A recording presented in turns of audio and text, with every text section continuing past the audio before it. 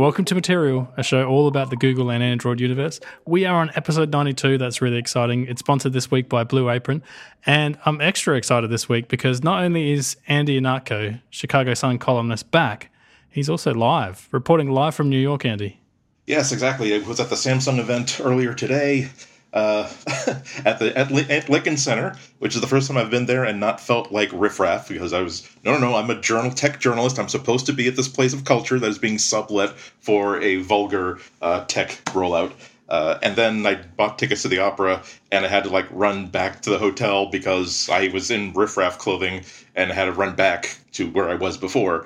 But yes, it was an exciting day, wonderful day. Got some stuff to talk about. Awesome. We're super looking forward to that. Obviously, the huge Samsung announcement is the main thing we're going to cover. We're going to talk about Android O later as well. But first, we've got to introduce our returning guest from last week, Zara. Welcome. I'm back. You're back. Yay. I am. Hi, Andy. Welcome back. Thanks, Zara. I did. Should I? Do you have a problem with people who either underpronounce or overpronounce the Z? I want to make sure you know that I don't think your name is Sarah. I'm saying Zara. Yeah, but oddly enough, when some people email me, they know my name, but they still misspell it. So I don't know. When the chain stores came out, I got a good reference. So when I tell people my name, I was like, it's like the store, but with an H at the end. So it's gotten better. You're lucky they opened that chain of stores just for you. So you'd be like, that's how you spell my name. Just put a H on the end. Yeah, exactly.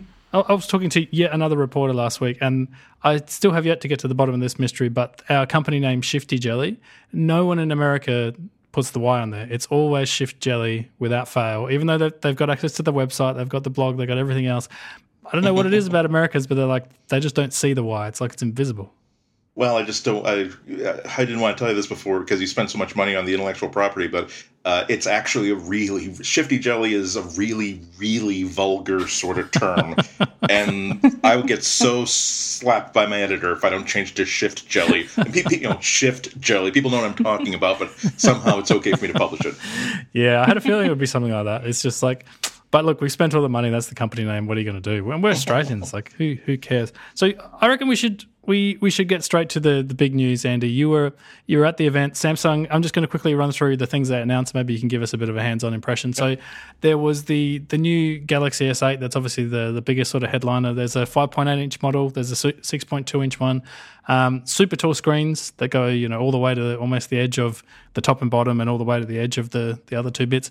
You've got the standard sort of Android-y things, Snapdragon 835, the latest processor, or in some regions, like I believe Australia's are, we get the Exynos version, so the 8895 for those that care about those kind of specs.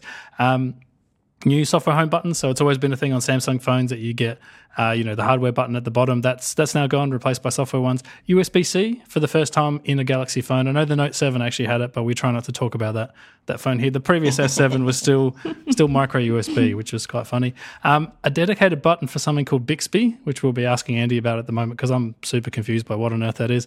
The same back camera on the back, a new and improved 8-megapixel camera on the front. Still a headphone jack, which I'm super happy about. And for those of you listening to the show and you're like, I don't need to know Andy's impression, I want to order it immediately, it's available to pre-order tomorrow in the regions it's selling in.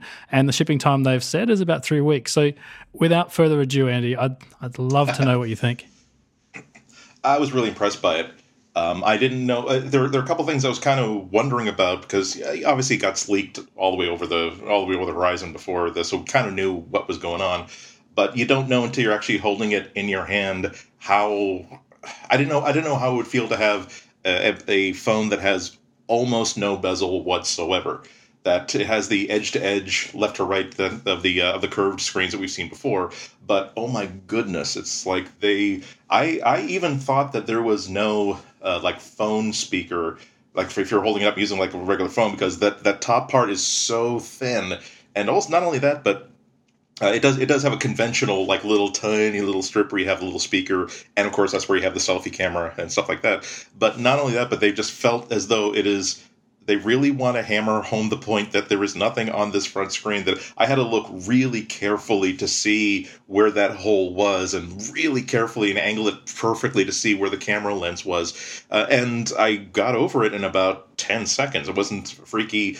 The weird aspect ratio, the super stretched aspect ratio, also didn't freak me out. It looked pretty natural. As soon as the only thing that really kind of freaked me out about it is that it's on the soft buttons, on the application buttons on the bottom, they've switched the back button and the application menu, and I was always tapping the wrong thing. But that's also another thing they did, where to stretch out that screen, they got rid of that mechanical clicky button for the home button, and they've replaced it with. They've promised me that it's not like the soft button like on my Nexus, where it's just touchscreen and it's just a soft button. There is actual hardware underneath that part of the screen to help the home button be a home button.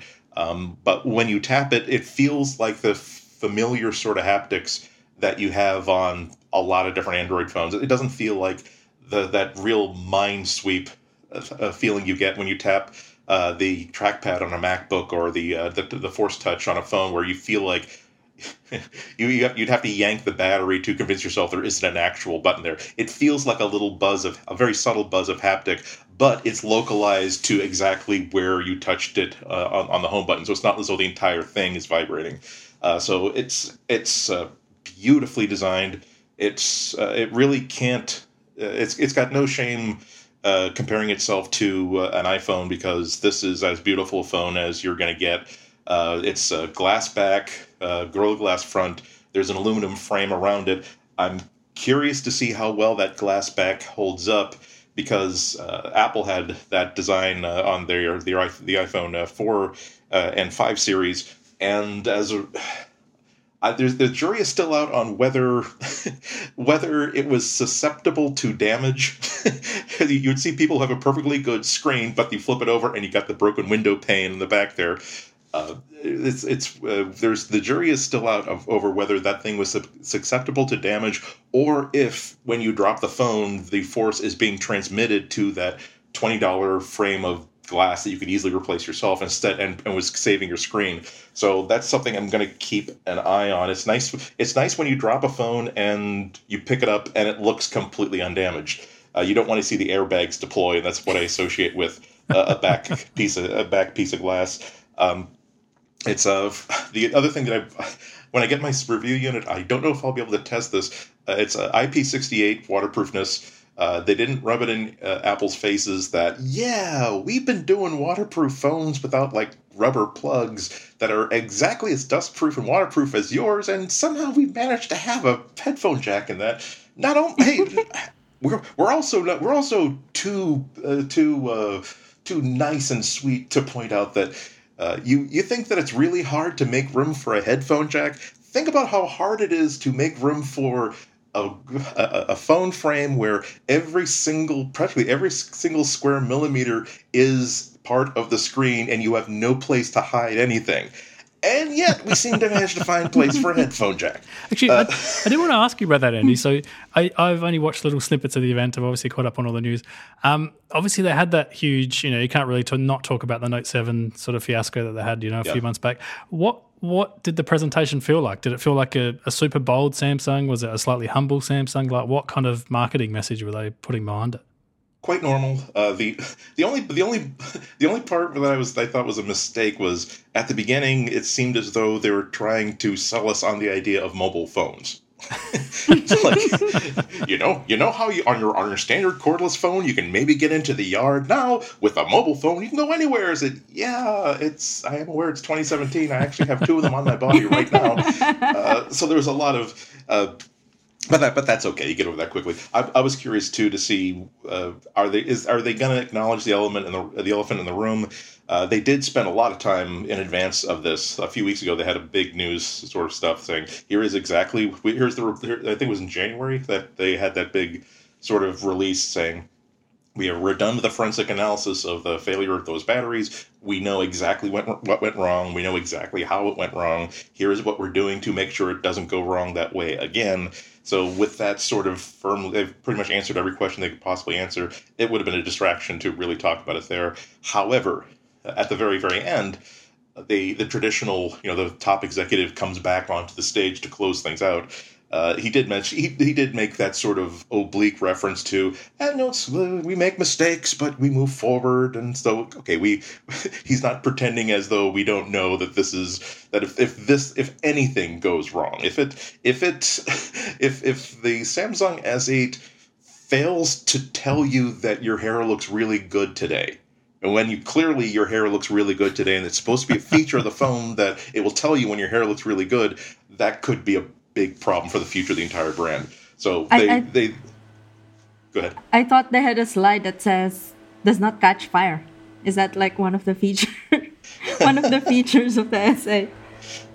Well, I had my hand up during the Q&A. They didn't call on me. That was going to be my question. I was going to make sure I identify myself not as Chicago Sun-Times, but hi, Andy Notko, co-host of Material Podcast on Relay.fm. Oh no! Is this one going to set people on fire like the old one did? Just a question sent in by Yasmin Evian of Google. I don't know if you've heard of that company. It wasn't me. I'm only asking because, gosh, she works for Google. She must know something. No, I was going to say, Andy, I've seen some hands-on videos. We'll have a link in the show notes to The Verge and MKBHD and other videos like that. But it seemed like at one point they put it up next to like an iPhone 7, not the plus size, and the smaller of the two phones. It seemed very similar to that. Is that just me imagining that, or is the smaller version actually quite small? It really feels very small. Maybe it might be sort of an optical illusion because I'm seeing a huge screen, but my fingers are wrapping around this very nicely and very comfortably. They're really making good use out of this real estate that they've got there. It feels good in the hand. One of the good things about having that glass in the back is that it sort of with the oils on your skin, it kind of makes it. It gives you that sort of lizard, gecko sort of suction cup sort of thing going on there. So it feels very confident in your hand. It's the perfect weight. It doesn't feel heavy, but it doesn't feel light and cheap. It's just a good, reassuring piece of $800 of your savings going out there. And other things they did that were pretty cool. That they have a.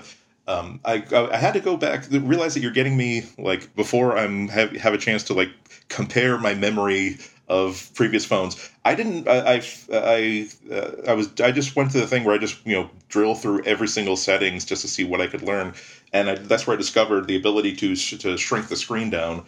I don't know if that was in other Galaxy phones. I don't remember it, but you can just have a set of shortcut where if you swipe up from a corner or triple tap the home button, suddenly the screen shrinks down to about. Let's say I know what you're talking about. Yeah, previous ones had that as well.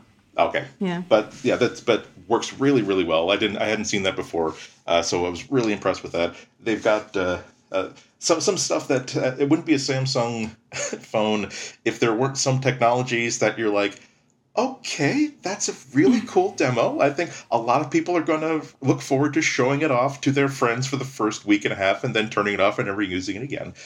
So they have they have iris scanning. I was going to ask you about that because I saw that and I saw the face recognition as two separate things. Is that iris scanning any good? Did you get to try it out? I actually does Samsung have a picture of your eyeball? I guess is what I'm asking. Exactly. I actually like sort of like was looking through it. Then I actually found myself reflexively like putting my hand over in front of my eyes because I thought maybe it's a bad idea for me to have this incredibly if this is uniquely identifiable enough to attach to my bank account, maybe I shouldn't have it on a device that I don't own and control. So I didn't. It looked like it looked like it was very easy to set up. I had a couple of instant things that caught my attention, and that I followed up with questions with some engineers there. That it works best if you take your glasses off. Yeah, I was going to ask about that. Not only that, but even like in this, it says, "Oh, and take your contacts out as well." You serious? And I'm like, okay, and I was like, okay. Question here: is that just to get the best reading when you are setting it up, or does it mean that every time I want to use my phone at the bus stop, I have to like wet my fingers and yank out my contacts? They're saying my take after talking to them about it is that they're not all contacts are just clear contacts. Some of them have color in them, and some of them are designed to do something, make you look like a werewolf. If you've got your werewolf cosplay contacts in, Retina scan will almost certainly not work. But you have to hold it like 14 inches in front of your face. I'm just not. I think facial recognition and Retina scans they work great for desktops where you're sitting down, you're pulling yourself up to the screen anyway. You just hold your face still for a second.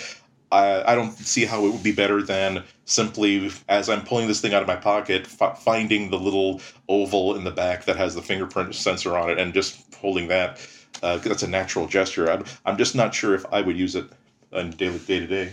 Oh, so that fingerprint thing. So in the S7, it's on the home button, right? Is it still there? Nope, because there is no home button.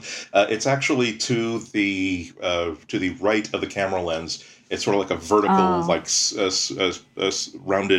rounded rectangle, which is I kind of like it because I'm a big fan of having the fingerprint scanner on the back. Yeah. When I'm taking it out of a case, right, and also it's indented so your finger can just sort of find it.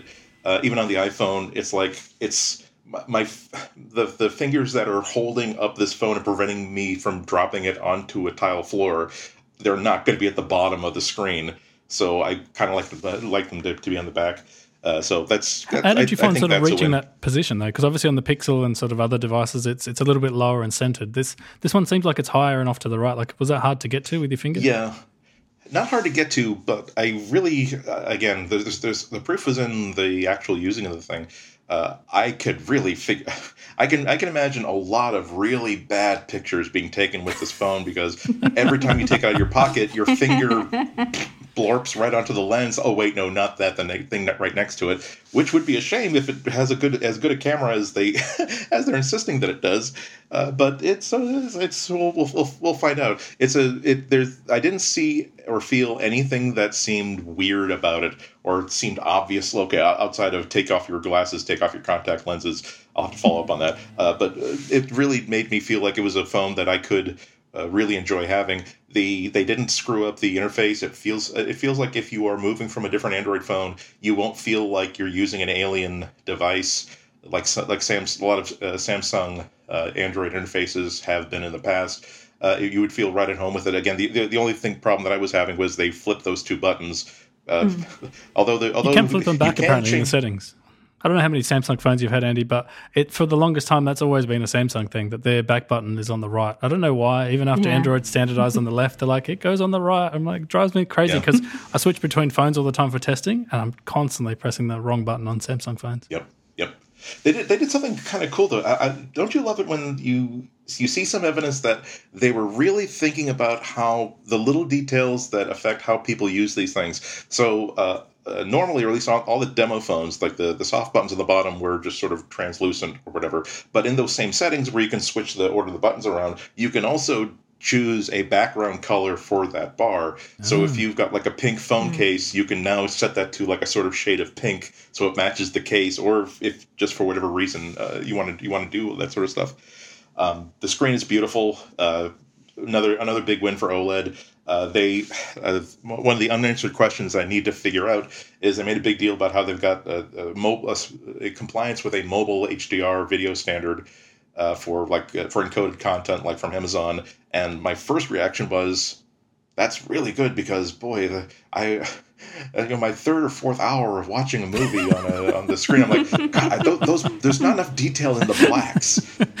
The clouds, the shadows. I can't make out the details and the shadows on this tiny phone. Exactly. Like when my bus is 4 hours late and I decide, well, I guess I'll watch the second of the Lord of the Rings trilogy. I don't want to miss anything out in the big war sequences. It's like, okay, that's nice. Again, I'm glad you worked on this. You should be proud of it. Nice technical advancement. But it's like, okay, I don't think anyone's going to care about it. But because of the screen shape. Most of the apps have the ability. The YouTube app and others have the ability to let you choose how you're going to use that real estate. So you can either have it, fill the entire screen and chop off the top and the bottom, or it will shrink down. There's even it looks at the answers that I was getting to a lot of direct questions is that they are simply complying. Any app that simply complies with Android N's ability to reflow an app through whatever arbitrary screen size the app finds itself on will work. So it's not as though you have to use this new Samsung standard. There is even a paneled in settings so that you can turn off certain apps. Say this app is not allowed to use the extra screen real estate because, like, if it's a game that it just gets screwed up. Okay, fine. Bamboozle, trick this app into thinking that's running on a standard screen. Yeah, I was going to ask Zara about that, actually. Zara, you're a Google developer expert, and you sent me a blog post on Google about how developers are meant to deal with this sort of extra screen space. I didn't quite understand it. I'm hoping you can explain it to me and all our listeners. So Google came out with this blog post in time for this Samsung announcement, right? And they were saying, like, it looks like the trend with the newer phones is that this super tall, very stretched aspect ratio. So it looks like if we want to support this new thing, we'd have to do some changes to how we have to tell the OS that we do. So essentially, there's this file called Android Manifest in Android apps, and you have to put a new element in there to tell the system that you support it. So I guess it comes from when they started supporting split screens and multi windows officially in Android. So, like, as you mentioned earlier, like, Samsung has had this forever. But now with, like, bigger screens, well, I guess it makes more sense. Because even with the Pixel, right, where you have multi-windows, like, if you split the screen, it's too tiny short. Little windows. Yeah, I can barely use it. But, yeah, I guess... but with this super tall, especially with the bigger phone size, the 6-inch one, I would guess more and more developers would have to, like, think about how they will update their apps to support this split screen or multi-window thing. So they're actually calling it a different name now. Well, they have some subtle changes in the Android OS. So I'm pretty sure we're going to link to the blog post in the show notes, right? I'll put that in the show notes. Yeah, so they have some sample code, which I would assume you can just drop into your manifest, and that should work. I would think. I would hope. Yeah, that's something that really occurred to me as I was using it, that it is a little initially off-putting because you're not used to seeing a screen stretch that long. But I could, but after I got used to it, it's like, oh my goodness! Whereas now, on my Nexus 5X, I only use split screen when I desperately need to keep an eye on two apps at once. Now with this, it could be easily. I've got a book reader, but I also have something useful in the other pane. I really can't wait to see what happens when developers start targeting this Samsung phone specifically and taking full advantage of it. It's really impressive. Yeah, definitely. The last question I had about it, Andy, and this one is the one that potentially has confused me the most, is that on the phone you've got dedicated volume buttons. Excellent, need those. You've got a lock screen button. Definitely need that. There's also a dedicated Bixby button. Did they give you much info about what that actually does? It does what you think it does. It's they took the idea from that hot Amazon Fire phone. The one everyone wants. A dedicated button for search and find. Yeah, I couldn't use Bixby because it was just too noisy in there. So I didn't really, and also I had a lot of other stuff that was attracting my attention. It looks pretty cool. I like the fact that they decided to, once again, let's not reinvent the wheel. If you swipe to the left from your home screen, you wind up in Bixby land that looks exactly like Google Now. So you don't. It'll be a familiar gesture for people who are using Android. It's not fair to judge an assistant until it's been out for a year or two, because it really has to learn how people are using it, and the engineers have to figure out what guesses that they made when designing it that were wrong and how to really adapt this sort of thing. But one thing I did like is that in the demo they're talking about how it understands context. So, like, for instance, this drives me kind of nuts about my Amazon Echo, where I will say, Echo, turn on the bedroom light. Echo, turn off the bathroom light. Echo, turn the kitchen light on. And you feel like you'd be able to say, Echo, turn on the bedroom light. Okay, now turn the kitchen lights on. Okay, you feel like you know. What if you don't know what I'm referring to? Think about the last thing I just told you. So it sounds not terribly dissimilar to what Google Assistant can do under some circumstances, but as usual, it's going to take a while to figure out what it does. And how it shines. I mean, Cortana, I didn't really get it until it was out for a year or two, and it really developed its own personality. So hopefully they not just they're not just doing we could just support Google Assistant, but no, we have to have our own trademarks. You must use S Health and S Mail and S everything else. Yeah, exactly. S Cloud. I think they still have S Cloud. That's still a thing. So there were some other hardware announcements. Andy might even have one. Did I see something? Oh, it's yes, the exactly. new 360 camera. Tell us about that, Andy. The new Gear 360. Really, it's so much fun. It's the Gear 360 they introduced for version 1 last year. It was like a billiard ball. So you really had to have it mounted in something in order to work. This looks like, like a Japanese animation, like one of the woodland spirits that doesn't speak, but they come out in bunches of a dozen, in Spirited Away or something, or maybe like a ghost version of Kenny from South Park. It looks a lot like Kenny, actually. Yeah, but it couldn't be simpler. It's got this really cool OLED screen on it. It's got. I will say that as someone who is no longer 20 years old, I kind of wish the buttons were had bigger and better labels on them. But it's really, really simple. I pulled out the SD card so I could see if I could get the pictures off it. But yeah, it really is just a record button. You push a menu button to switch between pictures and 360-degree pictures and 360-degree video. It will also do time-lapse. It will also do some sort of HDR. I was unfortunately, the first time that I messed with it was actually while I was sitting during intermission at the opera. So there are pictures of me with my face like a foot away in my sort of, let's see, I wonder what's going to happen next with it, making that sort of scrunched up face that we will never see. I posted, supposedly one of the other nice things about it is that it's not just for Android that there's going to be iOS support. However, maybe this is just because it's in beta. So the one that they gave out had this little QR code tag that says, okay, so just scan this QR code to get the app that you need to make it work. So I scanned the QR code. It took me to like an APK that only works on Samsung devices. So it's like, okay, so I've got my Nexus. It didn't occur to me to haul out my iPad to see if I could get it to work on the iPad. But nonetheless, we have to get in contact with our PR people, Andy, and say, well, I need the phone now. How am we going to test this? I need to bang my shoe on the table or something. Yeah. And I also want to take VR pictures of one of these VR cameras. So I'm going to need a second one just so I can take pictures of it with the other camera. We'll see how well that works. I tried to scam one for like you too and for everybody on Material, but I realized that I was lucky enough they were giving me a free sandwich at the end, so maybe I shouldn't push my luck.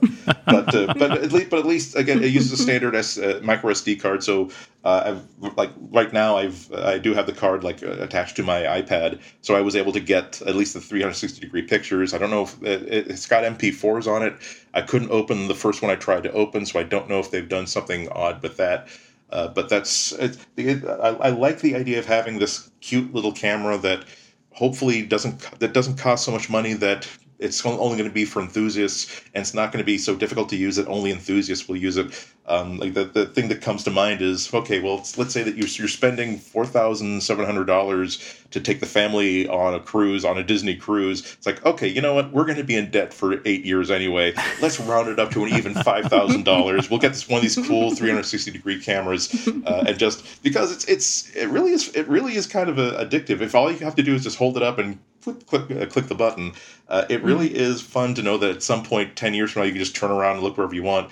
Although it does have a tripod port on the bottom of it. I do realize that looking at the still pictures that you have to be really careful about how you hold it, because some of my pictures are like you see like this huge thumbnail, my thumbnail in front of it, and the rest of it is beautiful, but it's like a huge thumbnail. At least it's consistent. Because when you take photos with your phone, which has your thumbprint on it because of unlocking it, then when you switch That's the finger that smudged my phone. It all makes sense now. I can also tell you the only other disadvantage I found so far is that when I was leaving the theater, as the audience was clearing out, of course I had to go to the dead center of the Metropolitan Opera House to get a 360-degree picture. Then I realized, oh, well, cool, I'll shoot video of the walk from here to the inside of Lincoln Center with the fountain and stuff. So the only problem is that I don't know if there's a problem with noise. I don't know if there's a problem with color banding. I can say that one problem that you can't solve is every 2.5 minutes, someone will say, "Is that a camera?" So basically, I haven't played the video back yet, but I can tell you that every 30 minutes, like, oh yeah, as a matter of fact, it's a 360-degree camera. It's like, oh really? How does that work? Well, it's pretty much the way you're looking at it. You walk and you hold it. Samsung needs software that lets you scrub out that audio. We do have the Ricoh version of this, which is sort of similar but older now, and it's a really weird experience if you happen to take the video while you're holding it in your hand, because you almost feel like a tiny little person being carried by a giant when you're playing the video back. It is really weird, like especially if you look at it through something like Google Cardboard, which you can do, when you import it onto like a phone or a computer or whatever. It's bizarre. See, but I don't know what the solution is. It's like I could see you having a mount, but like I'm a big enough nerd as it is. I don't know if I can survive walking around with this bender style like Dealey Bobber on the top of my head. That's Is that a camera? Well, yes, it's a 360. It's a polyp that is embedded into my brain and that they can't surgically remove without killing me. How's your life going? So the other thing I really want to ask about, Andy, is this thing called the DeX, which is it's like a desktop dock. So you dock your S8 in there, you plug in a mouse, keyboard, and screen, and suddenly you've got like a desktop style operating system, but running Android. Did you get to play with that at all? Just a little bit. It looked like a lot of desktop Android systems I've seen, which means that cool idea. But God, the number of times that I've seen companies show off this idea, like Motorola with their, I think the Atrix phones that have a laptop dock or whatever. Windows, probably the last version of Windows phones made a big deal out of it. No, it's running not too soon. There's still the leg's still twitching, so we still got to keep beating it until it can't get up anymore. But yeah, and that was done extremely well because it's like, no, this is Windows 10. You can run your Windows 10 apps on it, and it's a really it's like iris scanning. Where boy, that's a really cool technology, and every time that we go to the corporate retreat as technology designers, where we're not allowed to use technology. We're just going to be in the sweat lodge and on the ski slopes, and we're going to spend 10 hours a day thinking of here's what the future is. It just seems to make sense that people are going to say, well, if our phones are as powerful as desktops, why should we have a desktop and a phone?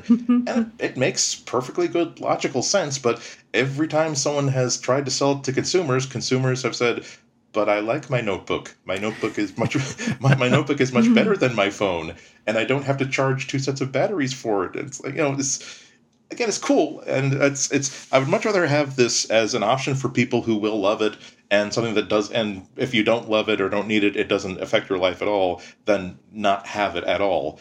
But okay, it didn't impress me as something incredibly great.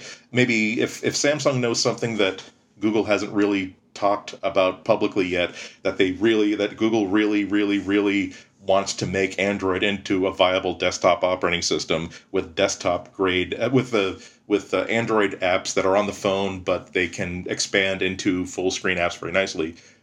Maybe that'll change, and maybe people will think, wait, it won't be my main computer, but I will have at home. I will have a nice monitor and a nice keyboard and a nice mouse, and I won't have to invest money in a good desktop because this will do the job for me. So who knows? You never know. I mean, I think I'm on exactly the same page as you. Like, I've seen these kind of systems before, and I think to myself, if you're going to the trouble of buying a dock, buying a screen, buying a keyboard, buying a mouse, at this point, yeah, if you're into laptops or if you're into desktops, you could have probably just bought one of those and had like the best of, Windows or Mac OS or Linux if you're into Linux. Like, I get it. There's enough power in your phone to do it, and why the heck not? But it does feel sort of, I don't know, more technology than actual useful. Yeah. On the other hand, at this point, you probably still have the old 1080, 24-inch TV that still works, but you kind of outgrew it, so it's in a closet. And I've got so many mouses and keyboards hanging around the house that I swear if I run out of candy next Halloween, all the kids are getting mouses. And unfortunately, the 24th kid won't be able to get a mouse because I only have 23 of them. But he will get a monitor, though. Exactly. It's lucky being the 24th kid. Last thing I'll say before we go on to Android O, which I really look forward to hearing you guys talk about. So I've been drinking Samsung's Ocean Spray cranberries because I was super, I had to run sort of all the way to Lincoln Center because I was running late, and I was so thirsty that, never, if you get free drinks available, it's like I took one and started drinking it. And said, oh, I probably want a second one. And then by the time I left an hour and a half later, I've got like 4 of these in my bag. So I'm taking advantage of. I got to say that the catering for the event, can't say much about the phone hands-on yet, but the hands-on experience with the Ocean Spray Cranberry, can't say enough about it. We should get them as a sponsor of this show. That is a genius idea. I will say now that if there are any, you're running a company out there, you want some good technology coverage. All it takes is 4 Ocean Sprays and some food. Andy will be there. Do we have UTI? that here, Russell? What UTI? Exactly. So on that note, we should talk about our sponsor for this week. It is Blue Apron. So this episode of Material is brought to you by Blue Apron, the #1 recipe delivery service that has the freshest ingredients. So for less than $10 per meal, Blue Apron delivers seasonal recipes along with fresh, high-quality ingredients to make delicious home-cooked meals. Blue Apron's mission is to make incredible home cooking accessible to everyone while supporting more sustainable food systems, setting up the highest standards for ingredients, and building a community of home chefs. So Blue Apron seafood is sourced sustainably, under standards developed in partnership with the Monterey Bay Aquarium Seafood Watch. Their beef, chicken and pork come from responsibly raised farms, and their produce is sourced from farms that practice regenerative farming.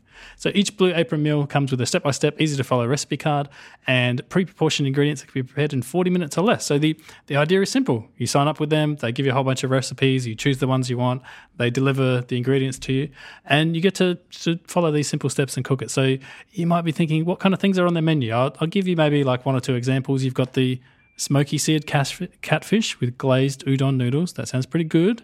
Mushroom and Swiss cheeseburgers with roasted rosemary potato wedges. Also sounds good.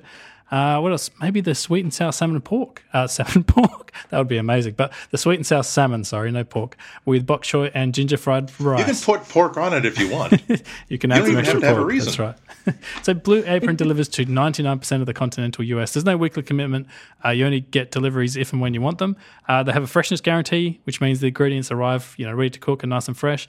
And you can check out this week's menu and get 3 meals free with your first purchase, including free shipping, if you go to blueapron.com/material.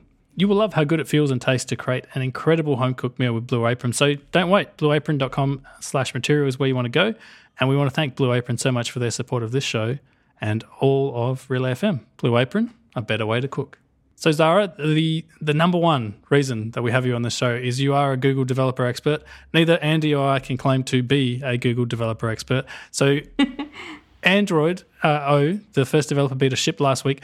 I don't want to say they did it on purpose, but they literally dropped it right after we recorded the show. So we hit stop on last week's material recording, and Google was like, here's Android O. So because Russell said so. So I'd love to get your thoughts on some of the the big headline features, whether you've installed it on any devices, that kind of thing.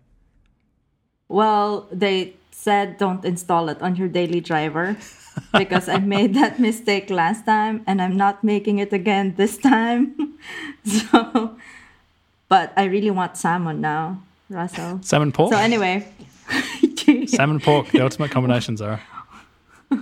Well, anyway, I saw they sent out they posted this list of new features in Android O. It's not even improvements on current features, but new features, and it's a really long list.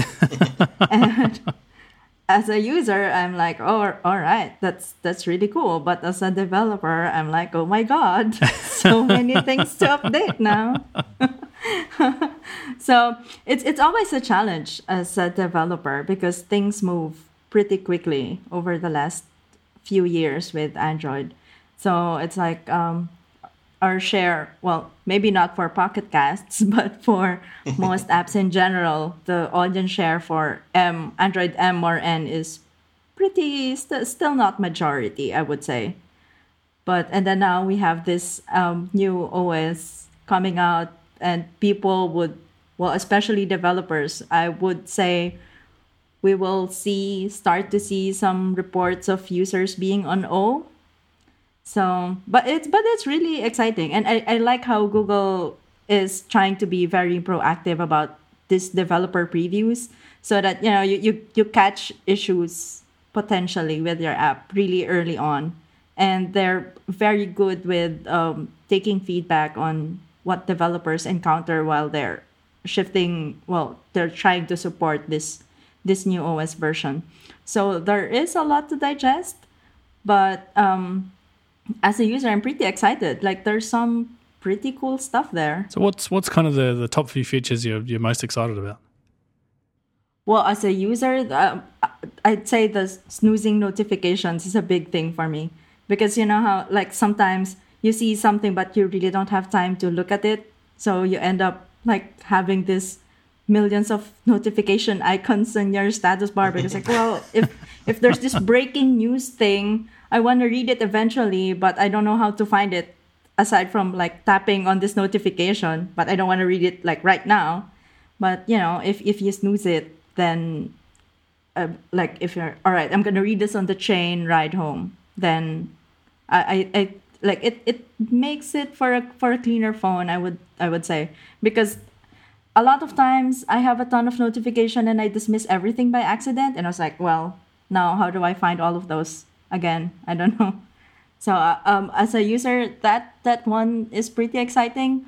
But then I switched into developer mode and I was like, all right, now how do I do that? And now how do I break it? Yeah, exactly. Because like for N, when they came out with this bundled notifications and lots of changes, like API changes, and you know, like, okay, and now you have to think about backporting it and supporting your users, and we have all this shims on making it backward compatible, then that's when it's like, all right, I really don't understand all of it, but I'm gonna try. You developers are such joy kills, Zara. Oh, it's too hard. There's so many things. Like, we as users, we want the fresh new stuff. I will tell you, I'm super excited about the picture-in-picture side of things. Like, I think they brought that to Android TV or somewhere weird in the last release. And, yeah, they did. And everyone was like, why is this not on my tablet and maybe even my phone? And I think that's cool. There are a lot of people out there who want to watch, you know, someone like Andy on MacBreak Weekly, and they want to see the video version if it's out there. I know a few Android shows have them as well. It'd be really cool to just have it sitting down there in a tiny little window. So I'm kind of excited by that. Yeah, and I guess with the bigger phones too, because like with tablets, you know, like tablets sort of died a really slow death in terms of like how many users use it. But now phones are getting bigger again, but they're not tablets, they're still phones. So I would think it would take up, it would be pretty interesting to see this resurgence of bigger screens again. Yeah, or just for chat apps. I mean, to be able to be doing whatever you want to do in another app, and you're still continuing to have a conversation with your friend or your mom or dad. It's just gonna be fun to see how developers really play with this sort of stuff. Is it weird that they did this big announcement before Google I/O? It seemed to make sense. It seemed a lot kinder to say that rather than spring this on you, and then you will find questions to ask a week after you are no longer talking with our engineers every single day. Like, come to us, like, feel the as you're on the plane, practice putting your hands on the throat of the person who thought that it would be funny to screw up your next project by changing the entire API this way, but you will at least go back. Fly back home either as a wanted felon or with the solutions on how it'll actually make your app better. But have they done this before? I'm trying to figure out if that was they did last year and the year before, if that's like part of the status quo. Yeah, they did it last year. Well, they did it like I think the previous 2 or 3 releases of the Android OS. Like they announced it before I/O, which I think works somehow alright-ish for them, because then you get to fix like the very obvious bugs that people find, because developers will try it out, right? And then when you get to I/O, you sort of figured out like which ones work best and which ones need more work. So yeah, I would say from my perspective, because I do iOS development as well, I think this is actually a kind of method to developers, because what you have is initially you have the developer-only beta. So to get this onto your phone, you literally have to flash your entire phone using the developer tools. All your stuff disappears. It comes back as like an iPhone. It's very customer like unfriendly. I love that as a developer. So, and then at Google I/O, what they generally do is once they've had a few developer-only betas, they'll release the public beta. So this is where you can just go to a website and you can say, I want into the beta because I'm an Android super fan and I must have this now. And that way they've given developers a few months to, if their app happens to crash on launch, which is quite common in new OS releases on both iOS and Android. When you get beta 1, some of the apps you just open and close. And it's just something the developer's done. It's normally a really easy thing to fix, but because they haven't seen the OS at all, they weren't involved in the development, they can't fix it until they get it. So I like that sort of aspect to it. I do kind of like that it's stretched out for manufacturers as well. So in March, you get the first beta. Presumably you get some kind of code drop if you're Samsung or LG or whatever as well. And then you get to kind of see it progress and sort of give feedback and also start working on your custom whatever it is that you build at Samsung and LG. It does seem to have sped up release cycles a little bit. I do notice a lot of Samsung phones, especially, and Sony ones, it seems to be the fastest out of the gate these days as well. Got the new releases, it seems, sooner than they would have normally, and maybe that's part of this as well. Yeah, I think last year Sony actually participated in the previews. Yeah. So that's really cool for them. Yeah, I mean, I just kind of wish they were more popular. It seems like you've got Samsung, you've got LG, you've got Huawei, you've got, and then right at the end is Sony, trying really hard. And they make some really nice devices. I'm sure there are some fans in the audience, but I do like the fact that they're really aggressive with updates now. So some of the other stuff in the OS, you've got autofill. So apps like LastPass and 1Password will now be able to integrate way more directly into your app experience. So at the moment, if you use something like 1Password, you've got to launch the keyboard. It's a little bit fiddly. Then you got to hold down, and then it'll say, press fill username, press fill password. Hopefully that's a thing of the past. Something that I've been kind of trying to get my head around is adaptive icons as well. So you've now got the ability when you've got an icon to specify a background color or image and a foreground sort of image. And the idea is that those two are independent of each other. So in the example of Pocket Cast, you might have our logo in white on top of perhaps like a red background. And then what, various manufacturers can do, like if they want to show it in a circle, they can show it in a circle. If they want like a rounded rectangle, they can have a rounded rectangle. A squircle. Is a squircle? Is that the technical name? I love designers when they sit down and they argue about, you see the actual radius of this corner is slightly different to this corner, and therefore it's a super squircle. We spent $380,000 deciding that radius. We will not be mocked on the radius we have chosen. And I also get the impression that this might be tied into animation in some way as well, like the fact that you now have two different layers. I don't know if you've seen, I assume Andy's seen the Apple TV implementation. I don't know if you've seen it, Zara, where as you kind of, I was going to say mouse over, but it's more track over, I guess, with the trackpaddy thing. The icon can actually move a little bit. So maybe they'll be able to do some sort of interesting animation style things as well. Oh, you know what's kind of interesting about that is they mentioned that they're revisiting keyboard input. Oh, interesting. So, yeah. So, like keyboard, and like in the really old days of Android, phones used to have trackpads and D-pads. Yeah. So, they're kind of revisiting that, they said, and like different input devices. So, who knows? Maybe like when you have a mouse or, your arrow keys and you move from one icon to another and they that could be interesting. Or shake a little. Yeah. I just hope that they don't like randomly move. Like I hate to open my launcher and see everything wiggling. I bet you there's a launcher developer out there, Chris Lacey, if you're listening, developer of Action Launcher, feel free. As I swipe around, my icons will bounce around. Why the heck not? That sounds pretty cool. Yeah. I mean, it does seem like a way to take a step forward from flags. Is this like a more meaty way for you to be able to communicate to the user without you opening my app? I'm going to tell you that there is something going on you probably want to put your eyeballs on. I don't know how they go better than just simply putting a number on an icon or something. But when I saw foreground and background, I was thinking, okay, so the background is going to be my static icon. The foreground is going to be whatever piece of information I want to display to the user. Like if you're doing a torrent or if you're doing a download or something, here's the progress of that download. Or if you're doing like a sync between your photos libraries and stuff like that. It really seems like I love seeing these additional levels of just fine tuning and polish that keep being added onto Android. It's like, it really is just a very, very pretty user interface. Material is just holding up and proving to be just so flexible that it's not going to require a revolution anytime soon. They can just simply flesh it out a little bit more as they keep going. I've been keeping quiet because I was really looking forward to hearing you guys talk about, and most of the stuff that I was looking at is, I understand the developer language they're using. I don't understand how it'll make it easier for me to find a game. but it was. I really like seeing all these different refinements they seem to be adding onto it. So now I'm even more eager to see what happens at Google I/O. Well, one of the biggest ones, Andy, that they dropped is that as of Google O, Android is now color managed, which it might not mean a lot to a lot of our listeners, but that is a huge deal. Like if you ever talk to a developer and you ask them about time zones, you'll see their brain just melt. Like if they've been developing for any amount of time, just time zones are the worst. I live in a half-hour one. There are 15-minute ones. There's daylight savings. Color management is even worse. So if you ever talk to a graphics developer, they're like, oh my goodness, color management is the most complicated sort of intricate system sort of in the world. And iOS has had it for a little while. Mac OS has obviously had it for longer.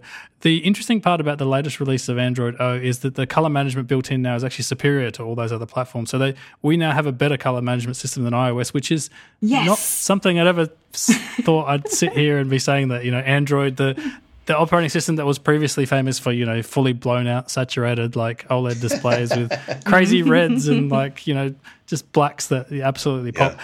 Now, as a developer, you can actually opt in per activity. So I guess the closest thing, if you're thinking about this as a user, what is an activity? I guess it's a screen. It's not necessarily a screen, but just think of it as a screen or a window in your app. You can now say, okay, this particular window is color managed, and then you can do cool stuff in there. So if you're a picture taking app, if you're an editing app of some kind, you can say, if this was taken in, wide gamut or Adobe P3 or whatever color format, we can now display that, on the screen accurately, which I know it doesn't sound exciting perhaps if you use it, but accurate color management is super exciting. If you're any sort of graphics or image editing program, it's essential. And now you're starting to get phones that have wide gamut displays. They can display wider color.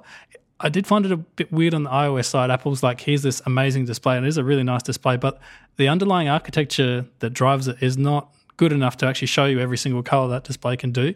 And it looks like on the Android side of the fence, they're actually fixing that, which I'm super excited about. Yeah, I mean, I do so much messing around with photos on all my phones, and yeah, just the ability to say that what I'm looking at here on my Nexus 5X, if I decide to post this to Instagram, it's not going to be like all washed out and gray and a little bit green when I look at it on my much more expensive and nicer iPad Pro. And also, I can't help but just maybe this is wishful thinking on my part, but a lot of the stuff when I'm looking at what Android O can do seems to be like, now if I had it in my product roadmap to make Android laptops an official category in 2018 or 2019, I would want to make sure the color management is in place, because we already have Adobe Lightroom that works well on Chromebooks and run on phones and supports RAW. And I'm sure that if we wanted to steal the lunch money of iPads, we would want to tell users and developers that, we have even better color management than the so-called creative professional iPad. But maybe it's just me wanting to start a fight so that I can then write about the fight. No, I think you're onto something there, Andy. That there is the potential that this is all being built for something bigger. I mean, if you look at the laptop sort of scene, Chromebooks are dominating, the education space, and a few other markets, not sort of universally though. Android tablets, kind of like Zara was saying before, seem to have died off almost entirely. Like people still buy them, you still watch movies on them, I'm sure there's fans out there that use them, but the sales numbers are not great. So it is kind of interesting to know what Google's going to do with Android, in the next 2, 3, 4 years. Even Apple's having problems trying to figure out how to sell iPads. I think they've given up on education because they just don't have a product that can compete. And it's not because that the iPads are terrible. It's because it's just uniquely ill-suited to what an administrator at a school needs 100 copies of a computer to do. And so this is why you see all these ads where they're trying to get at enterprise users to saying, this iPad is just as good as a laptop, and it can open Office files just like a laptop, and it can do all this stuff just like a laptop. And as someone who's like, I'm a Mac user, I love my Mac. Like, why aren't you spending money telling people that a MacBook makes a good laptop? Well, the other super interesting thing, Andy, is literally the next thing I've got here in our show doc is improved multi-display support. So again, if you're thinking about some form of desktop operating system, why would I need improved multi-display support? Interesting. Well, I don't know. Maybe it's a VR thing where you can you've got your Samsung Galaxy S8, but you still have your S6, which is pretty good. So you can just sort of tether them together and just sort of glue them to a pair of frames one for each. Now that I think about it, that makes way more sense. I was gonna say a poor man's VR, but then if you have an S6 and an S8, Yeah. then you're not poor. you got $1,500 worth of stuff scratch your face. I don't. So the last two things here, Zara, which I hope you can tell me more about because I'm not super familiar with them, are battery life improvements and revisiting keyboard import. I'd love to know about those things. Oh yes. So the battery life improvements, I think Google has invested a lot of effort in this over the last, well, since M, when they introduced dose mode, where, if you need to update something, or if apps need to update, they listen for your movement. So and they've improved this constantly, and I see that they're pushing it more for O. So they're really getting aggressive with apps not being good citizens of battery usage. So That would never happen on Android. because Lies. no one abuses all this democracy. So because with Android, like most apps, I think the most common is listening to location updates, I guess. So usually, well, before you just ask Google, all right, give me location updates, and you just forever listen to it. So now they're getting more aggressive with providing you with relevant updates at the right times. So, which I guess would help with battery improvement in the long run, because the way they explained it initially was that what happens is when you get a location update, the OS broadcasts it to everyone. Like, okay, we have a location update, and all apps like wake up and do their thing. And if it turns out that, well, I don't want to listen, well, I don't have anything to do with this update anyway, but still, you've woken up all these apps that turn out to like not even need updating. So now they're becoming more strict with how apps deal with these updates. And when so apps can also in Android can also hold wake locks, which mean like you can keep the display or the phone, like your app is alive even if it's not on the foreground, even if you're not using it. So now they have this mechanism in O where they're just gonna release the wake lock. Like if you're stopped or if you're in the background, you can't hold on to your wake locks anymore. So this, I guess these are the things that if developers are gonna be good citizens, like, I guess especially now because phones use up a lot of energy, and I guess users are becoming more, becoming more aware of how to monitor their apps usage of phone resources. So I guess if you want to have good feedback, because like as a developer, we maybe about a year ago, we got these reviews about people are actually commenting about you used up this much percent of my battery. It's 450 milliamp hours. How dare you? How dare you? Which is kind of interesting, right? Like, I mean, like maybe 6 years ago, if you told me that people would tell me, why is your app using so much data or so much battery, I was like, why would they care? But people are being more aware. Does Google or Android do any like app shaming like what Apple does, where it will say, "Oh, I'm sorry, your app does not support this, and so therefore it's going to have to run in a special mode it's only in black and white, and it will only have a frame rate of 1 frame every 10 seconds. If this is a problem Samsung for you, does. yeah, Samsung does. Samsung does. They do the thing where if your app crashes in the back, well, even if it's in the background, it will surface a notification that says, this app has crashed this many times. Do you want me to kill it? Samsung, I love it. I know the Huawei lines of phones, like some of them, like the Honor 8, actually have a shaming mode. Anthony, I called you Anthony. Andy. They come up with a notification that basically says, "Hey, this app's been using a lot of your battery. Do you want to shut it down? This app is." And I'm like, "Whoa, that's quite aggressive." So maybe Google's going there as well. I know at the moment you can go obviously to the battery section and you can see a hierarchical list of, I think it's since the last time you charged, here's all the apps that have been using a battery and here's exactly how much. And if you tap on them, you get these really sort of geeky developer details. They're like, they took out, 12 wake locks and they use this much CPU time. It's like milliampere hours exactly. of your battery. Yeah. And I guess you can from there you can force stop it, or you can enter, and like, I see more people. I'm surprised by this actually. Like when I'm on the train and I see people with Android phones, they have their battery saver on. Oh, I see that constantly on iOS as well. You just see people with the orange bars on Android. I think red, on iOS I forget what the color is, but you can tell straight away. You're like, why? What fun's that? So yeah, I guess as developers, we'd have to take this like more seriously, especially if once Google lays down the law and just says, all right, we're just going to kill your app. And then you start crashing in the background. I mean, it's not going to be good. No, I mean, I do like the fact that on Android, developers have had that freedom traditionally to do whatever they want. But the problem is when you give, hundreds of thousands of developers the freedom to do whatever they want, some of them will do whatever they want. And that might not be what you want for your phone. And what the developer wants to do is to go home early on Thursday and have a 3-day weekend.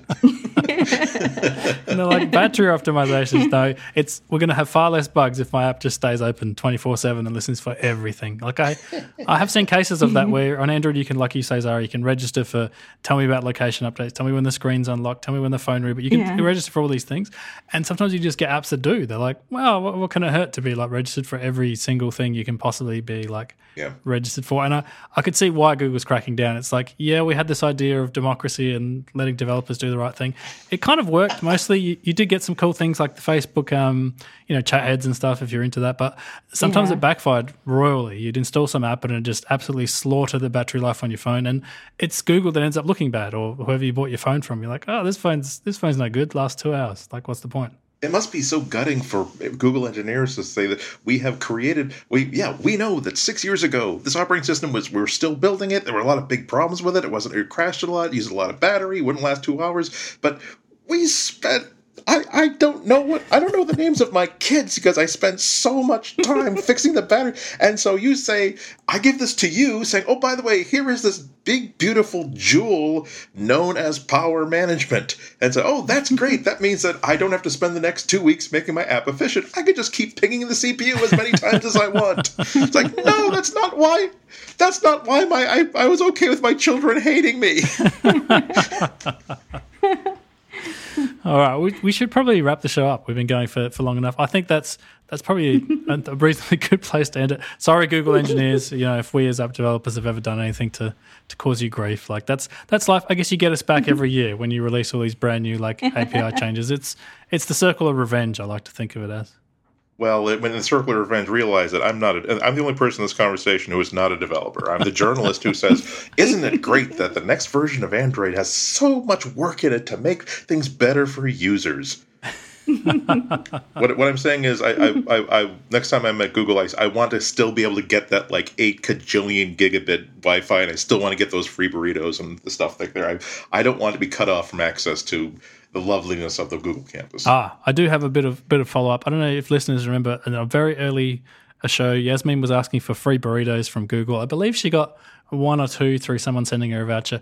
I have confirmed that she now has access to as many free burritos as she wants. So I think that wish has been like more than fulfilled. It's just, from what I hear, it's just raining burritos on the Mountain View campus. I can imagine Yasmin swimming in a pool of burritos. Swimming in burritos. I did think it was kind of harsh that she put this thing on her Instagram of her wastebasket filled with free burritos just to spite. Oh, I just take as many as I carry, and sometimes I don't eat any of them. I just throw them away. Oh, I'm sorry, Andy. I'm sorry, Russell. It wasn't quite the right temperature, so I just binned it and got another one. Like it's no big deal. They're everywhere. It doesn't have the right. It doesn't have the right number of tomato slices. Throw it away. Okay, but how about this, Yasmin? Are you getting free name brand Ocean Spray cranberry juice cocktail? Yeah, Yasmin. I'm getting Samsung has given me as much cranberry juice as I want.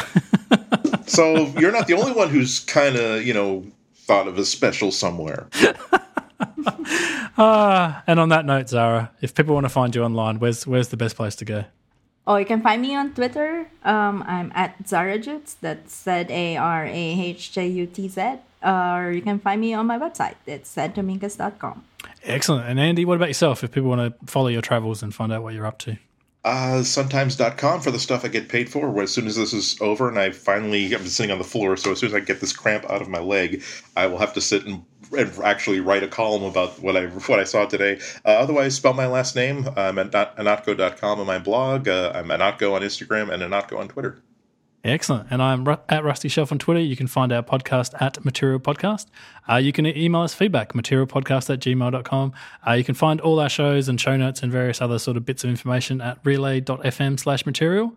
And that's it, Andy. We're still trying to figure out a way to wrap this show. I believe last week we had, what was your line, Zara? Something about koalas are awesome, deal with it or something like that. I still stand by it, though. Koalas are awesome.